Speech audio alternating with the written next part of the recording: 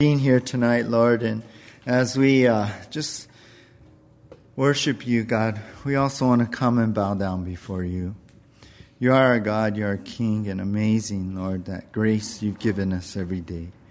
And so continue to give us grace, Lord, as we open your word right now. And I pray for your Holy Spirit to continue to move, to speak, Lord, to move upon us and renew us tonight. Refresh us, God, in your word. Thank you for this time in worship. Thank you for your word. In Jesus' name, amen. Well, if you can grab your Bibles, open to Luke chapter 10. Luke chapter 10, and we finally finished Luke chapter 9, and so we're crossing over to Luke 10 now, and we'll get going here in our study. You know, many years ago, a woman named Omnek Olnek had published her autobiography titled From Venus I Came. In the book, she claims she was born 250 years earlier in the city of Teutonia on Venus, on the planet Venus. And it was a time when the planet Venus sustained life. Well, Olnek, I should say, says that in 1955, she arrived on Earth and assumed the identity of a 7-year-old girl who had just died in a bus accident in Tennessee. Her mission was to come to the Earth and bring the message of peace and love, as what she said, she is an alien ambassador. Well, I don't believe in aliens, but I do believe that you and I are called to a mission, and that is to share the message of Jesus, which is to bring the peace of salvation to anyone who'd receive it. So as we return here to chapter 10 in Luke, our study in Luke, Jesus now sends the disciples out to do just that. They are to be his ambassadors of the kingdom. And that's the title of our message tonight, Ambassadors of the Kingdom. We're going to be studying Luke chapter 10 from verse 1 through 16 tonight. And our outline is this: number 1, the mission; number 2, the message; and number 3, the messengers. So, Ambassadors of the Kingdom, Luke 10, 1 through 16, the mission, the message, and the messengers. Let's begin here, number 1 now, the mission, the mission. And here we're going to be covering verses 1 through 4. So, the mission here. Let's begin with verse 1. After this, the Lord appointed 72 others and sent them on ahead of him 2 by 2 into every town and place where he himself was about to go. So we'll stop right there. Now we begin with these 2 words, after this. After what? Well, after everything that we saw in chapter 9, basically. After like the feeding of the 5,000 plus, after the transfiguration, after the casting out of demons of that boy, after last week where the 3 who came to Jesus, or Jesus called to them, they had those barriers to a total commitment. That was our title last week. So after all of that now, Jesus, here we see in verse 1, the Lord appointed 72 others. So in addition to the mission trip that we saw at the beginning of chapter 9, well, Jesus appointed more to go out on this mission. Jesus appointed these 72 to go out ahead of him in preparation for his coming. So they went into the towns and cities and places that Jesus was heading toward, and they were out there going ahead. Now take note. Here in the ESV, in the translation I'm reading, it says 72. And those of you who maybe come from the King James or New King James background, maybe remember 70. Well, some other translations say 70, some say 72. Most of the modern translations say 72. And it's because, well, what I was reading, both ancient, there's ancient manuscripts that give a reason for both. They're pretty equal. But a lot of the modern translations like ESV see that in some of the oldest Greek manuscripts, it's 72. So that's why it's brought in that way, and it's translated to go with 72. So we see here, Jesus sends 72 disciples ahead of his arrival as he made his way to Jerusalem. Remember, he's on that journey now. He's heading toward Jerusalem. And so now they're traveling that way. Well, he sends the 72 disciples out to go before him and bring the message of Jesus before he comes to that town. Now, this is different from what we saw in chapter 9. Back then, Jesus in chapter 9 had 12 disciples go out. Here is 72. And by the way, at this time, in Luke chapter 10 and what we see, there's like 500 followers following Jesus at this time. So in chapter 9, Jesus sent 12 to the north, basically. Here, Jesus is sending them to the southern area of Israel as he's heading toward Jerusalem, right? He's heading to the cross. He's going to fulfill that mission to die on a cross, and then he's going to rise again. But this is that last push, the last journey they're going to Jerusalem.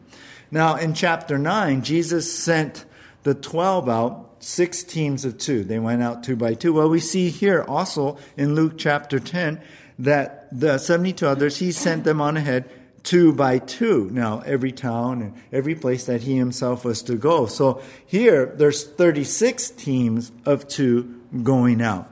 Now, just like the 12 who were sent, Jesus anointed these guys, the 72, with power, with the Holy Spirit to heal, to cast down demons in Jesus' name. And we're going to see that next time when we go on into verse 17. But in our section tonight, that's actually what we're seeing, that he's sending these guys out. Now, I'm sure, I'm guessing here, but it seems like the original 12 who went in chapter 9 were also part of this group here. Maybe even leading, maybe even overseeing. It could be that, possibly. So we go on to verse 2 now, and look at verse 2. And he said to them, the harvest is plentiful, but the laborers are few. Therefore, pray earnestly to the Lord of the harvest to send out laborers into his harvest. So Jesus commissions them. Jesus basically says that, hey, you guys, the harvest is plentiful. The harvest means the gathering of new believers, bringing them into the kingdom of God. And he's saying it's plentiful. In other words, many are ready to hear and receive the salvation of God in Jesus Christ. And that's what he's saying. So this is the mission, to bring people into the kingdom of God. That's the mission here. What we're seeing in verse 2 is really when Jesus says the harvest is plentiful. He's saying, look, this is the mission now. Here's the mission, to bring people into the kingdom of God. Now, after his death and resurrection, we know Jesus commissioned the disciples in Matthew 28:19, saying, go therefore and make disciples of all nations, baptizing them in the name of the Father and of the Son and of the Holy Spirit. So we know that commission. That's a great commission, we call that, in our studies in the Gospels. We know that that's what Jesus gave the disciples, and that's what Jesus gave us as believers, as a church, to go out, to make disciples, to bring more people into the kingdom of God. And we have that same mission today. You know, I was just thinking how sometimes we can get purposeless, in our lives. Or what's my purpose? What am I doing here? Well, I'll tell you, it's exactly what these guys are doing. The mission is to bring people into the kingdom of God, because the harvest is plentiful. There's many out there who are wanting Jesus, who are ready to receive. Maybe they don't even understand or know, but we have this news of salvation that we can bring to them, that they could be saved, that their sins be forgiven, have heaven by just believing in Jesus because of his atonement. So we actually all have a purpose in our life as believers right now. We have a purpose to bring people into the kingdom of God. And so we serve God, whether you lead worship or you serve in the church. That's all part of bringing people into the kingdom of God, of maybe being a mother and raising your kids. That's a mission. That's part of the mission, to bring your kids into the kingdom of God. Perhaps God you're at your place of employment. He has you there to be that light, to bring people into the kingdom of God. Because I believe many times God will place them maybe in a company or a workplace because there's someone there that God is working on and He wants to bring into the kingdom of God. And so understand, we all have a purpose. And just as Jesus gave these 72 this purpose, the mission here, so we have it also. Now, as we go on in this first section, there are 4 things that Jesus wants them to do with this mission. And the first thing is, number 1, be in prayer. Be in prayer. Look at verse 2 again. He said, the harvest is plentiful, but the laborers few. Therefore, pray earnestly to the Lord of the harvest to send out laborers into His harvest. So the first thing He's saying is be in prayer. Be in prayer. Jesus is basically saying, cover the mission in prayer. And be, keep lifting what you're doing up in prayer. Now, even with 72 going out, Jesus presents that there's a problem. The problem is the laborers are few. There's a need for more to go out and share Jesus. That's what He's saying. There's a need for more because the needs are great out there. So the idea here is this. Jesus is basically saying, pray that people will follow Jesus so that God could even raise up more laborers for the harvest. That's really the idea. Pray for more laborers, not only believers to jump in, but you know what? When you go out, be in prayer. Because as people come to follow me, Jesus is saying, then they become laborers also to bring in this harvest of souls. Warren Wiersbe wrote, please note that it is laborers, not spectators, who pray for more laborers. I like that. Yeah. Because many times we feel like, I'll be the prayer person, And if God's calling you, you feel like, I'll just be the prayer person. But we're actually not just a prayer person, we're a laborer too. So Jesus is telling these 72 are going out, be in prayer. Number 1, be in prayer. Number 2, be vigilant. Be vigilant. Look at verse 3. He says, go your way. Behold, I am sending you out as lambs in the midst of wolves. So he's saying, when you go out, when you go away, I'm sending you to these different cities ahead of me and all. Jesus warns them that, opposition will come. The harvest is great, but there is also opposition to the gospel. So he's saying, go out. I'm sending you out as lambs. In other words, he's saying, be humble, be willing to suffer for the sake of bringing people into the kingdom. Remember, these guys wanted a political Messiah, but Jesus kept telling them, hey, I'm the suffering Messiah here. My first coming was to die. I'm the lamb that was offered, right, for sin. And so he's saying to them too, be humble, be a lamb here. Be humble, willing to suffer for the sake of bringing people into the kingdom of God. Because, you're going to be in the midst of wolves. There are people out there who will persecute you and they want to eat you up. So be vigilant here. Be aware. Be ready that these things are going to come upon you. So don't let that deter you at all. When Lena and Naoko were here from their mission in Miyako, I just got an email from him today. But when they were here, we were talking story about the oppression that we can feel, from the enemy. Because Satan wants to stop the work. Stop the work they're doing in Okinawa. Stop the work here up country. And so we all face similar attacks. Maybe you've been feeling it lately. The enemy doesn't want this life-saving message to go out. So he attacks you and I. So he tries to discourage you or distract you. We're going to talk about that in a moment. He's trying to bring confusion and get you off on what you should be really doing. So be aware of that. Be aware of those things that will be happening. So be vigilant. Be on watch. Don't relax. Be ready. Yeah. But be like a lamb be willing to suffer for the sake of bringing people into the kingdom. So, number 1, be in prayer, Jesus tells them. Number 2, be vigilant. And number 3 now, in verse 4, the first part, he says, be dependent.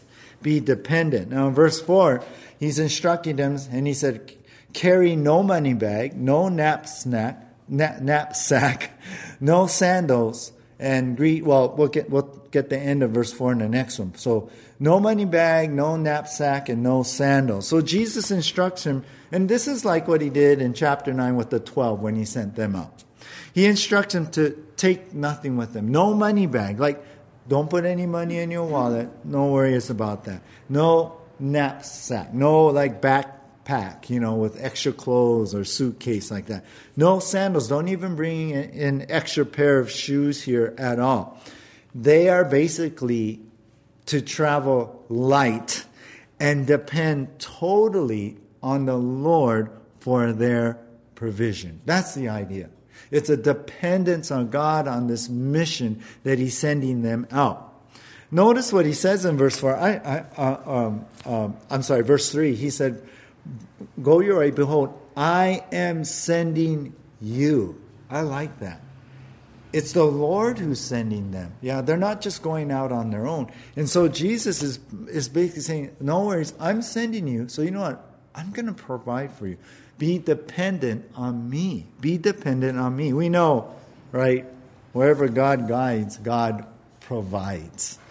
And that's the trust that Jesus wants them to have on him. And you and I also.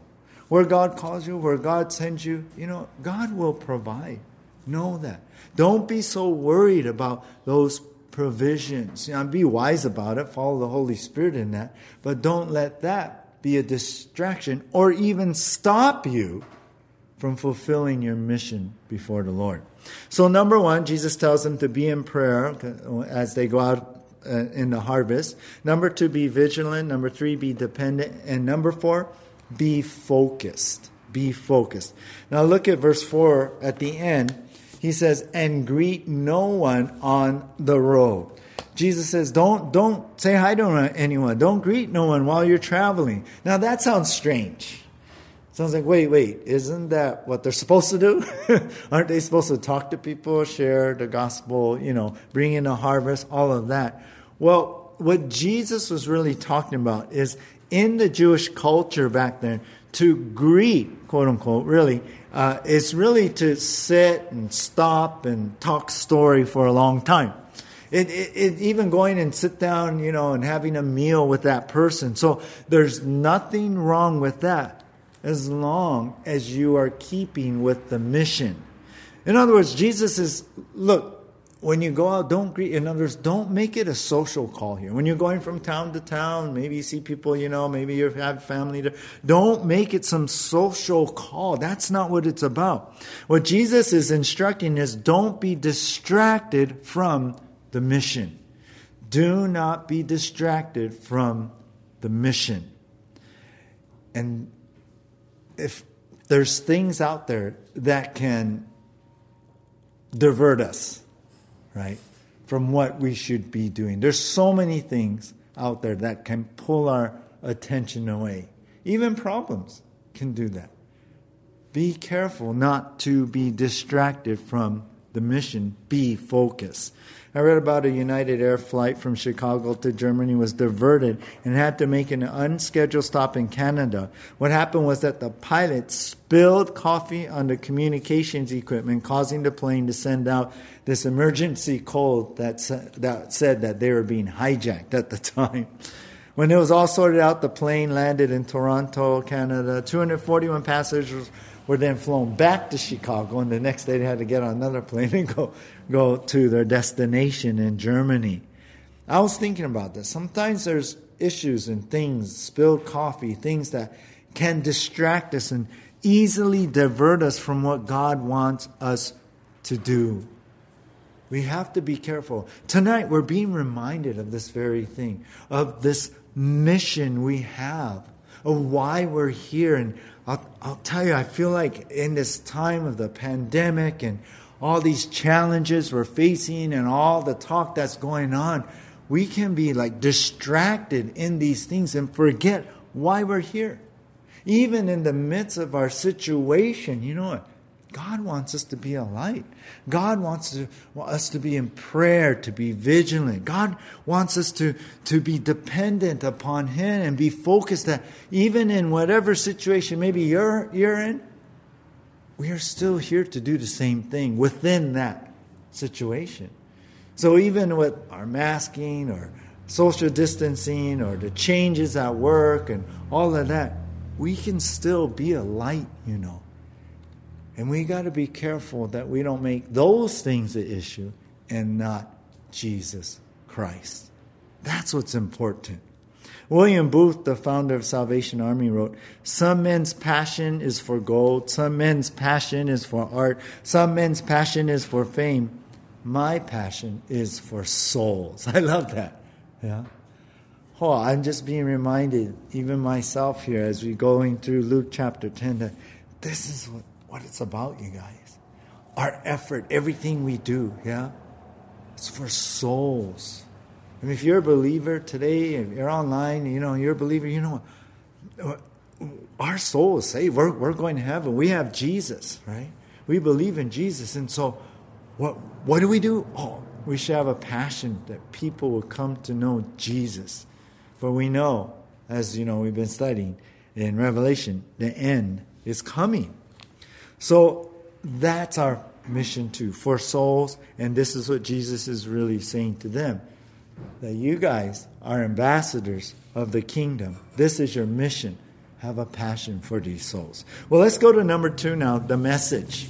The message. We've seen the mission. Now number 2 in our outline is the message. And here we're going to cover a big chunk of our section tonight, and that's verse 5 through 15. So if you're taking notes, that's what we're covering. But first of all, take a look at verse 5.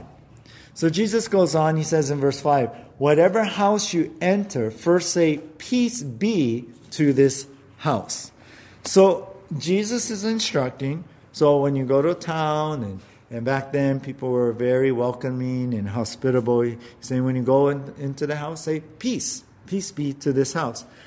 Now, what is he saying? He's saying, in other words, present the gospel of peace. Share that good news of salvation.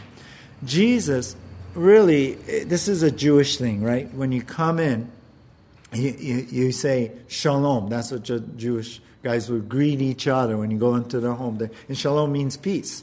So Jesus is saying, hey, share the shalom of God. When you say shalom, it's really a way for you to then go into sharing the peace of God that comes through the salvation of what Jesus is talking about, the salvation of God.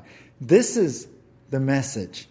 Peace in the salvation of Jesus. And so it's like a play on words. Yeah, you can, as a Jewish person, you go to your house and you say, "Shalom, peace be on you." Well, here on the mission, the message is this gospel, this good news that Jesus has brought peace between God and people, that Jesus is that bridge.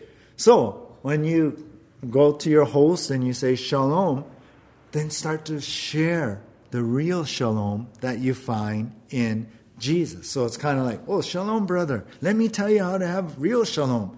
Not just a greeting, but we can have peace, shalom, with God through Jesus. So that's the idea. That's the message here.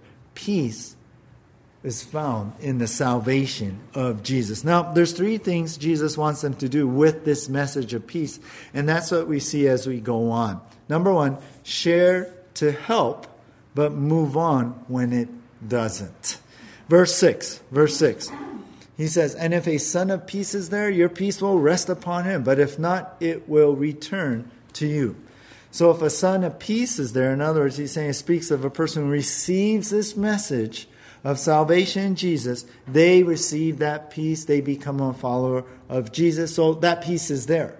That's what he's saying. But if they don't receive it, it will return back to you. If they don't receive that message, it will return to you. I mean, it's okay, he's saying. It's all right. Just take that peace and move on. It's okay. have peace in that. Jesus is saying, look, your job and duty is to share the peace of Jesus. And if they receive it, great. If they don't, you'll have peace. Either way, you did your job. You did your duty. J. Conrad said, there is no rest for a messenger till the message is delivered. That's what you're to do. And whether it's received or not, have peace. Even if they didn't receive it, that's okay. You let it go. You go on. So share to help, but move on when it doesn't. So that's what Jesus wants them to do. Number 2 is share with no intention of personal gain. Look at verse 7 through 9 here. And remain in the same house, eating and drinking what they provide, for their labor deserves his wages. Do not go from house to house. Whenever you enter a town and they receive you, eat what is set before you. In verse 9, heal the sick in it and say to them, the kingdom of God has come near to you.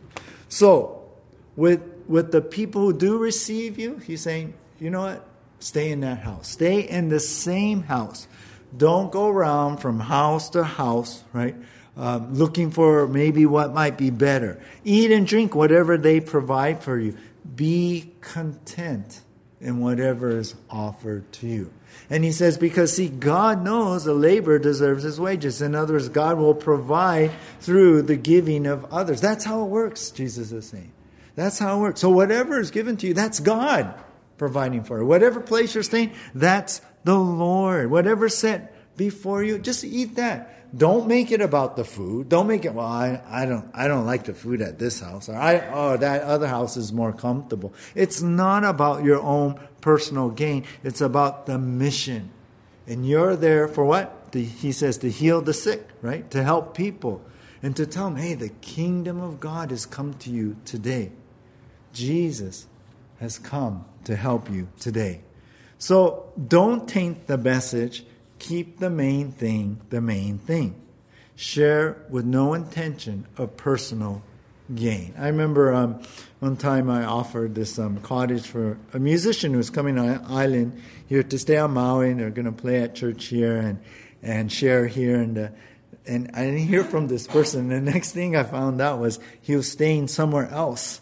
And I got this feeling, it was like, well, I found better accommodations. I was like, oh, okay.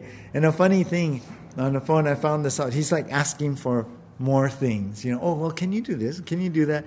And I'm sorry, but I got tainted, quote unquote. After that, I'm thinking, I don't know why he's here. Is it really about sharing Jesus? Or is it about, having a nice vacation here on Maui? Right? So I kind of got this weird feeling. So that's what Jesus is saying. Hey, when you go, it's about this mission, right? Share with no intention of personal gain. It's about bringing this message and say, hey, God is here. God is here. Let it be about that. So share to help, but move on when it doesn't. Share with no intention of personal gain. And number 3, share without shame the full truth of God. Look here in verse 10 and 11, he says, but whenever you enter a town and they do not receive you, go into its streets and say, even the dust of your town that clings to our feet, we wipe off against you. Nevertheless, know this, that the kingdom of God has come here.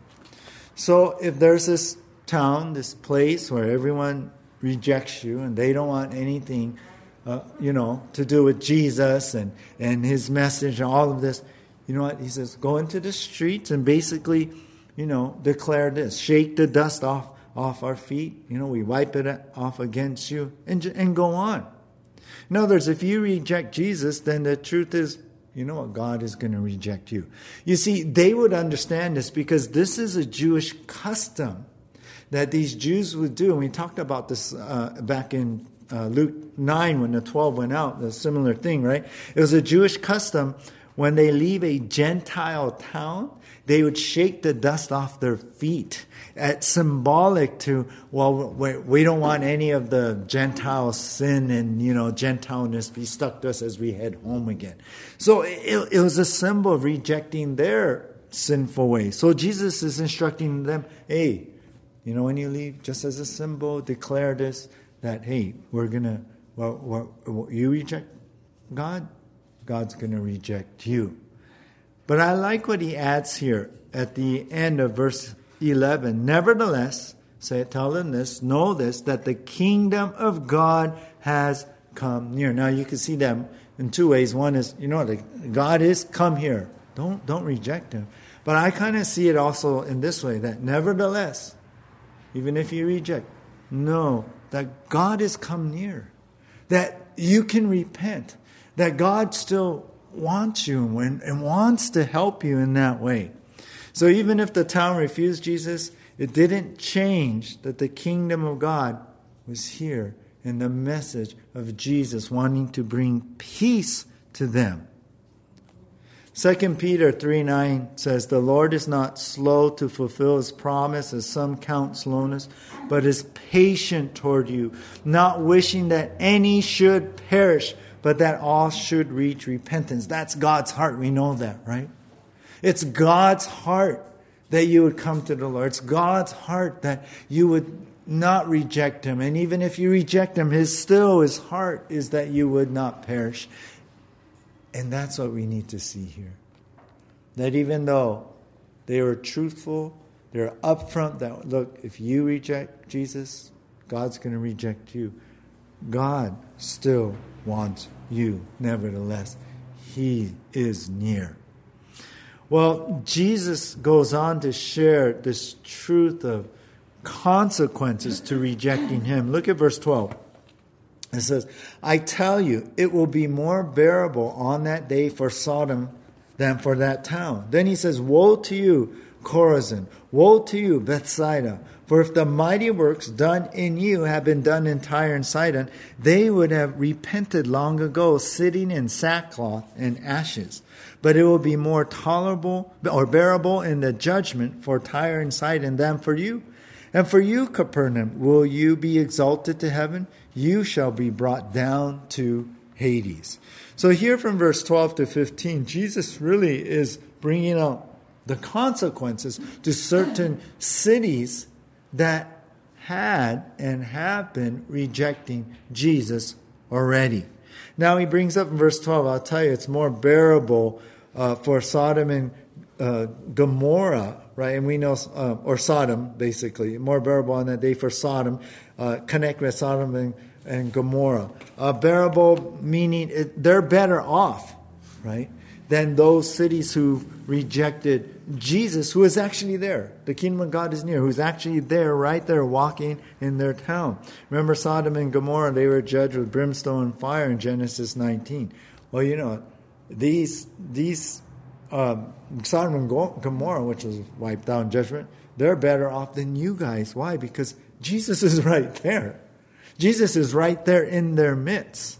And so he brings up, like in verse 13, woe to you. Woe is like sad and grief, and it's a feeling like judgment. Chorazin, or Bethsaida, they're cities in the northern area of Israel, which saw Jesus, which heard Jesus teach, heal, where Jesus did mighty works that were done in them, in these cities. And Jesus said, look, if these works, these miracles, me being there, if they had been done in Tyre and Sidon, which are Old Testament cities, Phoenician cities that were judged by God, he said, you know what? These guys would have been in sackcloth and ashes. They'd be repenting right now. That's what he's saying here. Jesus spent a lot of time in the northern area, in these cities.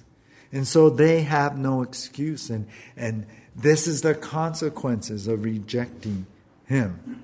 And then he brings up here in Capernaum, in verse 15, and you, Capernaum, will you be exalted to heaven? Do you remember Capernaum is right there on the north shore of Galilee?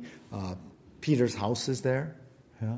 There's a synagogue there I talked about, the ruins there. When we went to Israel, we did a little study in there. Well, Capernaum was like home base for his ministry for Jesus. So if there's any city, it's this city that Jesus spent a lot of time in and probably taught in that synagogue. This was like a headquarters for Jesus' ministry. And so Jesus is saying, what? Capernaum, You think you're going to have a place in heaven because I spent most of my time over there? No, if you reject me, you're going to be sent to Hades. That's what he's saying. Jesus even prophesied in Matthew, I believe, where that this city will be no more. Like it's not going to have, it's not going to be a town or a place. And you go to Israel today, there is no city. There isn't. There's cities and towns and other places, but Capernaum, out of all the cities, nothing is there. And it's because Capernaum was even judged for rejecting Jesus. This is the hard truth of rejecting Jesus. This is what the disciples must share. Share without shame the full truth of God.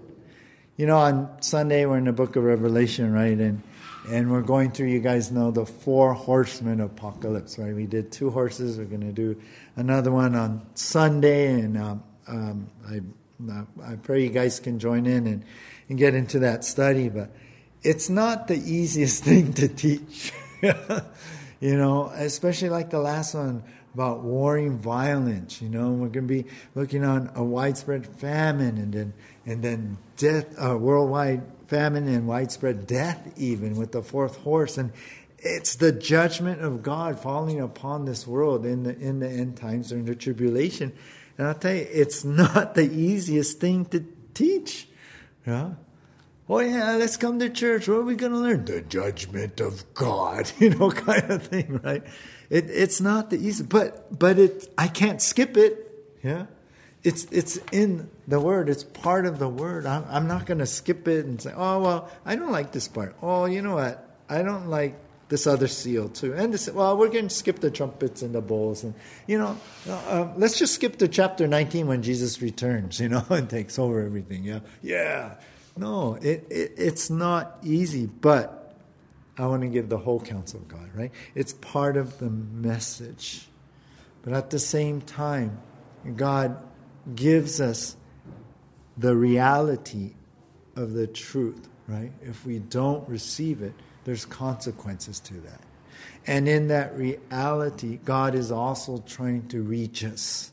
God is also trying to get our attention, to wake us up. God, in this act of love, really, is being serious and saying, look, these things got to happen. Consequences for sin got to happen. But you can be saved from that.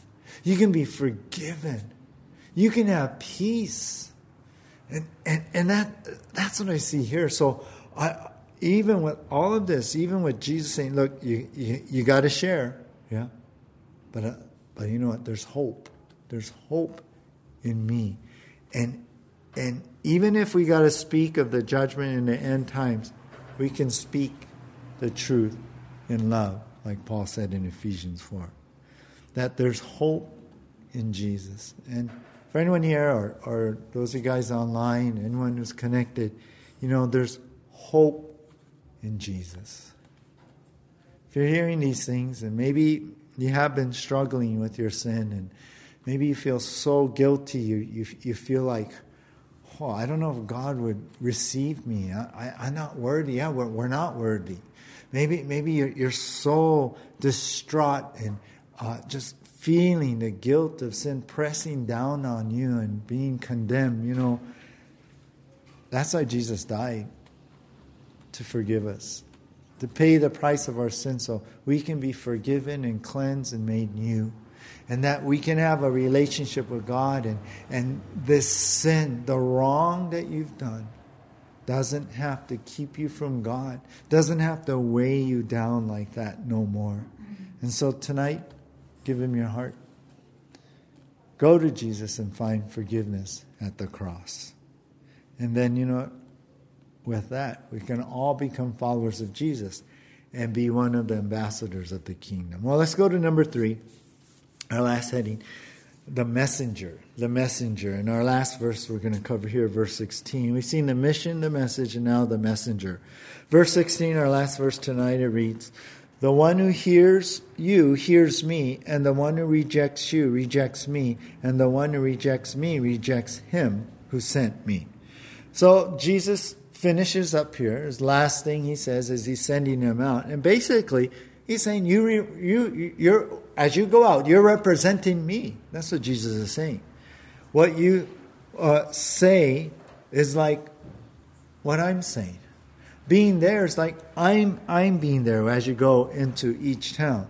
So if they hear you, they're going to hear me. If they reject you, they're rejecting me, Jesus is saying. And if they reject me, you know what that means? They're rejecting the Father. You're the messenger. You're the ambassador for the kingdom. We are the messenger.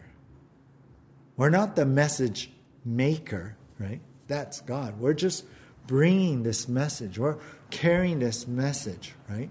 Like a postal worker, right? We're bringing this message, this letter from God. We're that ambassador representing Jesus. I was thinking about back in the cowboy days, a saloon in Colorado had a sign that said, "Don't shoot the piano player, he's doing his best." I was thinking, can you imagine? He made a mistake, and he's dead. But we're not like that. We're not making the music. We're not creating that. Yeah, it's more like you probably heard the phrase, "Don't shoot the messenger." Right? I read it originated actually in ancient Greece. There was a line of Sophocles' dramas that said, "No one loves the messenger who brings bad news." Yeah, they want to shoot them, but don't shoot the messenger. The idea is we don't make the message. We're not the one who created this. We're not the one. It's God who has given it to us, and we're handing that out. We're announcing what God is saying. We're bringing what God wants us to bring, and so we are the messengers of Jesus. We're the ambassadors. So last point is this: it's not your message, but God's truth, and you are just an ambassador of that truth. So we got to remember that, because I think sometimes, I can take it personally, like, oh man, they didn't listen or they rejected me, but it isn't so much me, it's the message, right? Oh man, or then sometimes they receive the message and you start feeling like, oh yeah, look what I did. But it's not you, it's the message, right? It's what God has done. It's what Jesus has done. A.S. Wood said, evangelism is not a human enterprise, it is a divine operation.